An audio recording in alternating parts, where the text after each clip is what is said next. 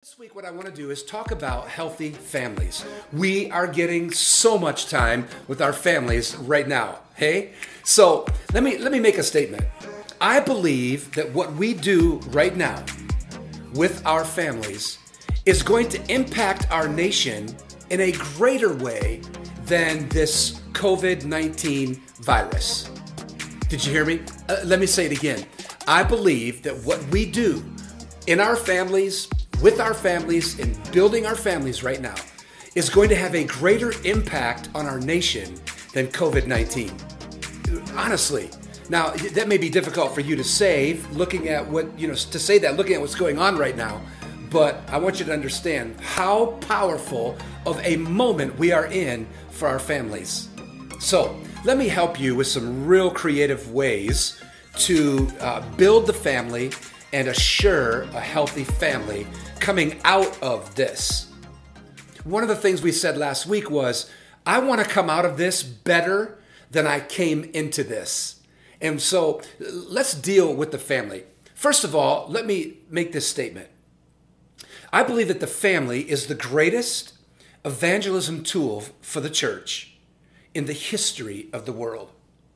Doesn't that sound crazy, like a large statement, kind of fantastic to say? But let me say it again, and I'm going to build a case for this. I believe the family is the greatest evangelism tool that the world has ever seen in the church. The problem is the family has not been a priority. I mean, think about this. The family is in every community on the planet. The family is in every community on the planet. There isn't a place in the world today where there isn't a family, okay? The family unit, humanity. So think about that. There may not be a government in the farthest reaches of the corners of this world. There may not be a school or an educational system. There may not be business or commerce. But one thing that is assured in every community on this planet is that the family will exist. And so, wouldn't it make sense that a healthy family is the greatest way to reach our globe for Christ? I mean, think about it. It doesn't cost anything. There's no cost to the church for healthy families. I mean, maybe commitment and sacrifice and obedience, right? But we don't have to raise money to set up tents or have crusades or build a better website, bring in a guest speaker. No. Every community has a family represented in it as a key to the system, to the context, to the culture of that area and that region. Okay, so what can we do? What can we do? Number one, I believe that healthy marriages create healthy families. Healthy marriages create healthy families. And so when our children see a healthy marriage, when our children see us communicating and honoring and respecting, when they see authority in the home through a healthy marriage, that builds a healthy family. Now, I realize that there are many people, we are raising about half is what Barna Research has told us, about half of marriages end in divorce, 51% actually. And it's about the same in the church as it is in the world. It's not much better. Although the trend is trending. So if you look at the trends, marriages are lasting longer. Second marriages are not. Those are being broken up or disintegrated at a 70% rate. Okay? So maybe you come from a home that's not a traditional home or a classic home. Maybe you come from a blended home. Maybe your family is a single mom or a single dad raising the family. I have great friends in that setting who are model parents, And so maybe it's not the marriage in that setting that is raising the children and, and some of these other things that we're going to say, but maybe it's a single parent. Okay, so first of all is parenting or the marriage. Number two, family table. Oh man, I love this one. This was a blast in our home. Like the family dinner table was something that we did 2 or 3 nights a week. We couldn't do it every night of the week because our kids were busy. They were in sports and they were involved in youth group and all of that other stuff, right? Everything that goes on. But we did make it a priority for 2 or 3 nights a week when our kids and we sat down together and we had family devotions at the table.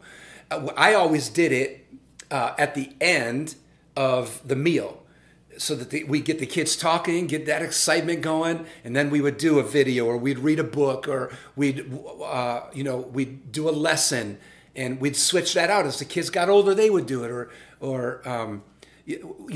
one of the things that my kids understood is we had a rule at the table that you could talk with food in your mouth.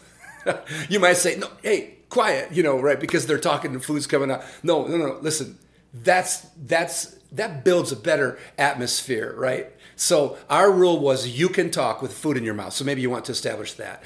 And, one of the things you could do is go through the Alpha series or do SOAP together. The SOAP program, I'll put that in the notes. You'll see the manuscript and you'll be able to follow up with that if you're not familiar with those are, okay? But there's nothing like that conversation that takes place at the family table. All right, number three. Number three is sibling relationships. Sibling, brother-sister relationships. Something has happened in our culture, in our society, over the last, I'm just going to say 25 years, okay? I grew up with brothers and sisters, two brothers and a sister. And we made sure that each other was straight, okay? That they were like, not wandering off to the right or to the left, that they weren't with the wrong crowd, that they weren't doing something stupid. Now, it was probably a little more difficult for my siblings because I wasn't like the best kid, but anyway, I can remember my older sister saying things like, hey, you shouldn't hang out with that person, right? Or if I would be interested in dating someone, she'd be like, no, and that's that protectiveness.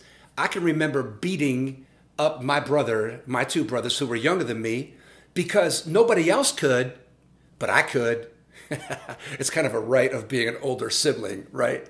And so I want you to think this through. The sibling relationship, when the sibling relationship is healthy, the family is healthy. And the impact of healthy brothers and sisters is amazing to watch. It really is. It's something that is a safety for them because they can talk to each other. Maybe when they don't feel totally comfortable talking to a parent, or their friend group has let them down and their squad is not the right person to talk. When they can talk to an older brother or sister, man, that is so encouraging to see that. I watched a video this week, and it was of a young girl in a home who has cancer, and she had lost her hair. And I don't know if maybe you saw this too, but man, I think I watched it 8 or 10 times. And the little girl who had cancer, who had lost her hair, was with her sister. And they were recording, doing makeup and all this stuff. And the older sister shaved her head also. You've seen that happen. Friends do that often, and in those settings. But it was so beautiful to watch as the older sister began then to shave her eyebrows. And the little girl, the younger sister started crying, and they hugged this. And I watched it a few times and lost it. Okay, so yeah. Sibling relationships are so positive and so powerful. Let me give you a fourth one. So number one was marriage, healthy marriages and parenting. Number two was the family table, conversations at the family table. Number three is that sibling relationship, the power of brothers and sisters. Man, I wish we could spend more time on that. I'll blog on that and give you some more ideas on how to get them talking and how to get them along with each other, how to get them alone with each other, right? And then number four in building healthy families that build healthy communities is family recreation, vacations. Man, it's almost like a thing we don't do. Staycations, doing something just in your area, and around the area for a daycation. Okay? Those kind of things build memories. Okay, here, listen. Do you have a time where you go out and play with the kids, right? When you're playing baseball and you're playing basketball with the kids and you're skating with the kids, or you're just doing chalk with the kids, something like build memories that are recreational. Attend a sporting event. Attend a sporting event. So exciting to be in that setting. You get to meet other parents and all that. So anyway, recreation. I think that can be a great way to build memories. Let me get real practical with that too. And I'll blog on this too. I'll put this in the manuscript to make sure that you hear how we did it. We built a memory box for each of our kids. And through the years, Jane, many of you know my wife passed away about 4 years ago, but through the years, Jane would take pictures of the kids and memory things, and medals and honors and ribbons, and we would put them in the box. And my two oldest have their box. I've given that to them, and they can go over and see all the little certificates and things that they got. And my youngest, I still have his. I have got to give that to him yet, but when he gets his family, that'll happen. And I'm telling you, to go over the years and the incredible memories of what took place is so healing and so powerful. Okay, finally, number 5, community.